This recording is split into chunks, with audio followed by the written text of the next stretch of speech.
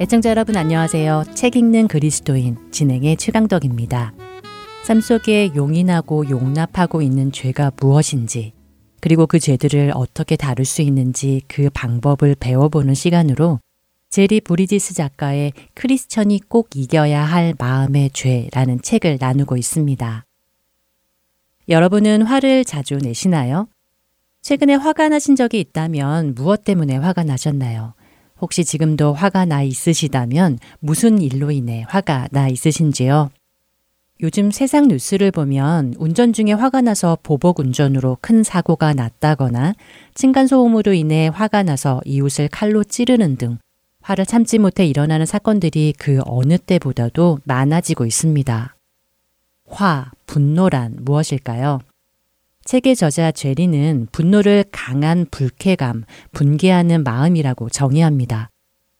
그리고 이 분노는 죄성 가득한 말이나 행동을 하게 하여 자신을 화나게 한 그 사람에게 상처를 입히기도 한다고 설명하지요.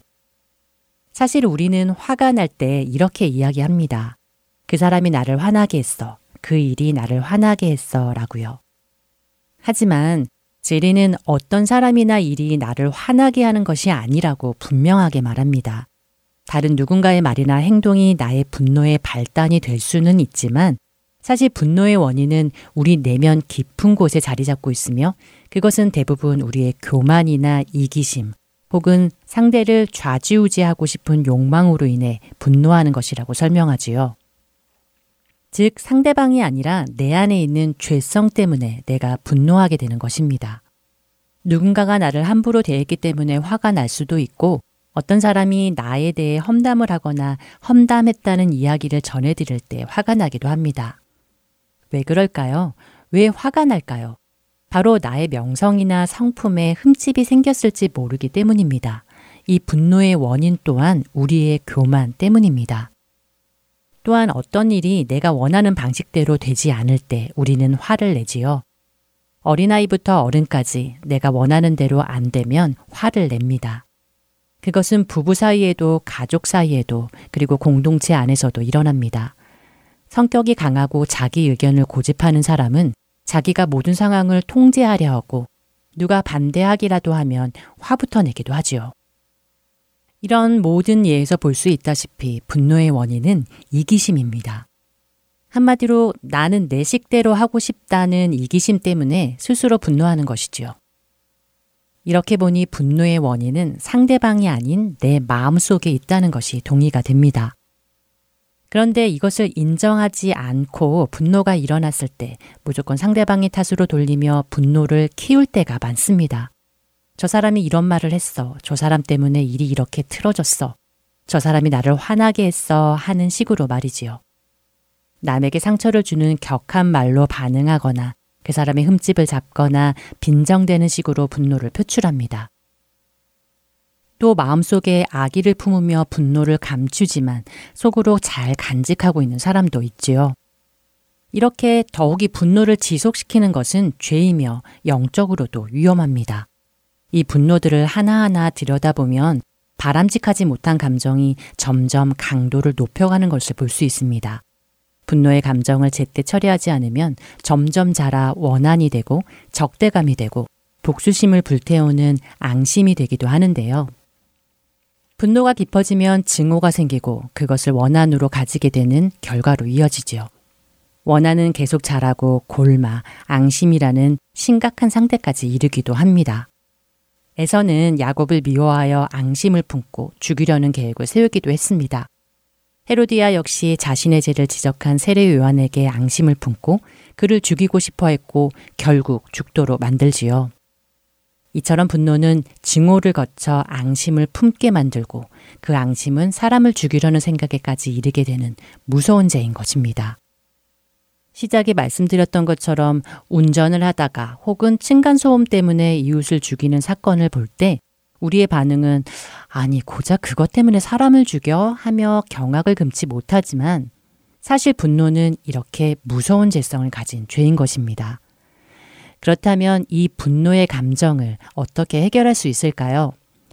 성경은 우리에게 해가 지기 전에 분을 품지 말라고 하시는데 어떻게 하면 우리는 하나님을 영화롭게 하는 방식으로 이 분노를 다룰 수 있을까요?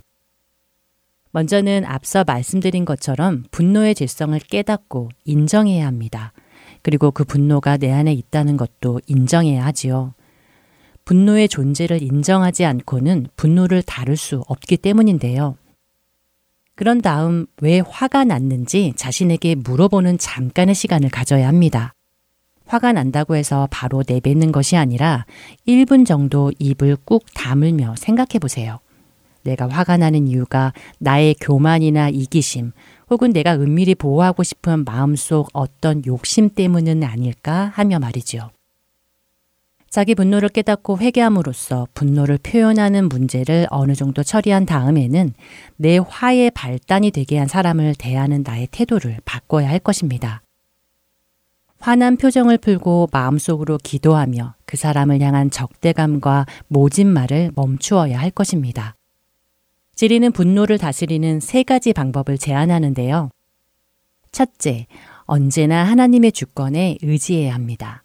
만약 분노가 일어나는 상황이 생긴다면 그건 역시 목적이 있으신 하나님의 주권 아래 벌어진 일이라는 것이지요.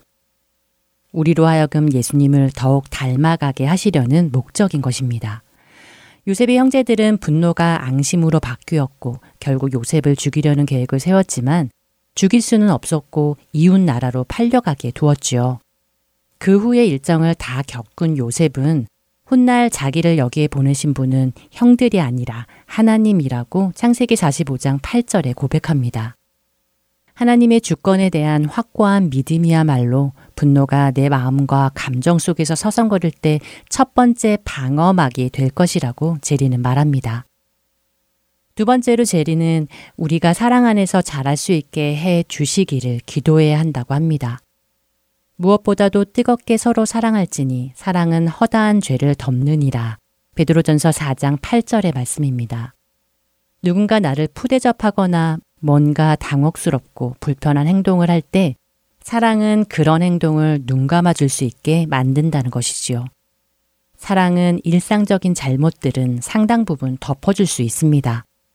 특히 말로 상처를 많이 받고 말로 인해 다툼이 쉽게 일어납니다. 특히 그 말이 나와 가까운 사람의 입에서 나왔을 때는 더욱 그렇지요.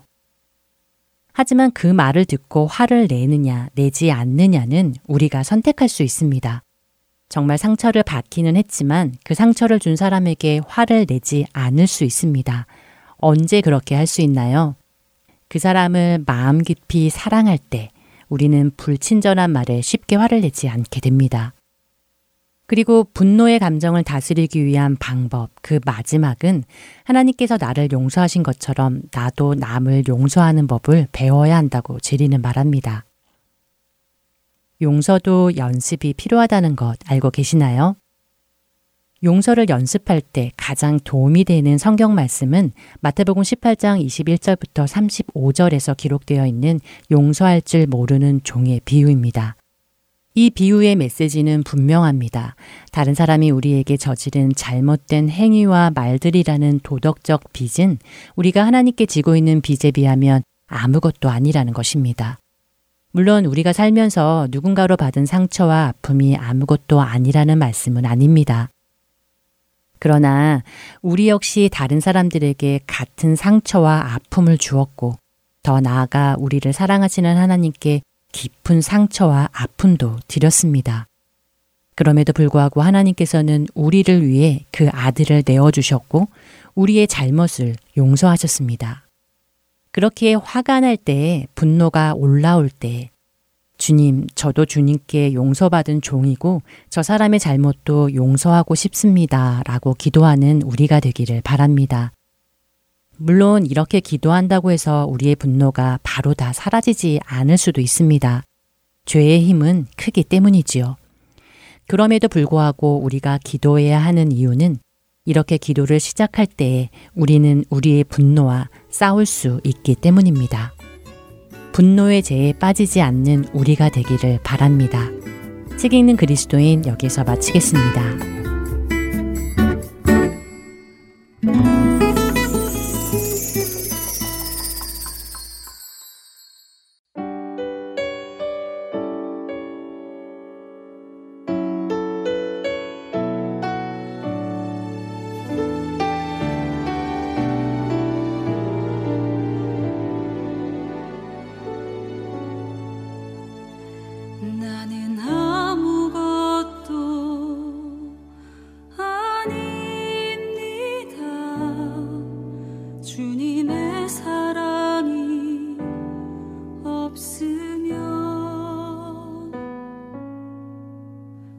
나는 아무것도 모릅니다. 주님의 지혜가 없으면 나는 아무것도 못합니다. 주님의 능력이 없으면 나는 한순간도 못 삽니다. 주님의 생명이 없으면 이제 내가 사는 것 아니요 그리스도 내 안에 사시니 오직 그의 생명이 나의 생명 나의 모든 날들도 주의 것 나는 오직 한 분 바랍니다. 나의 아버지 나의 구원 나의 주 같이 고백하겠습니다. 나는 아무것도 아닙니다. 나는 아무것도 아닙니다. 주님의 사랑이 없으면 나는 아무것도 모릅니다. 주님의 지혜가 없으면 나는 아무것도 못합니다. 나는 아무것도 못합니다. 주님의 능력이 없으면 나는 한순간도 못 삽니다. 주님의 생명이 없으면 이제 내가 사는 것 이제 내가 사는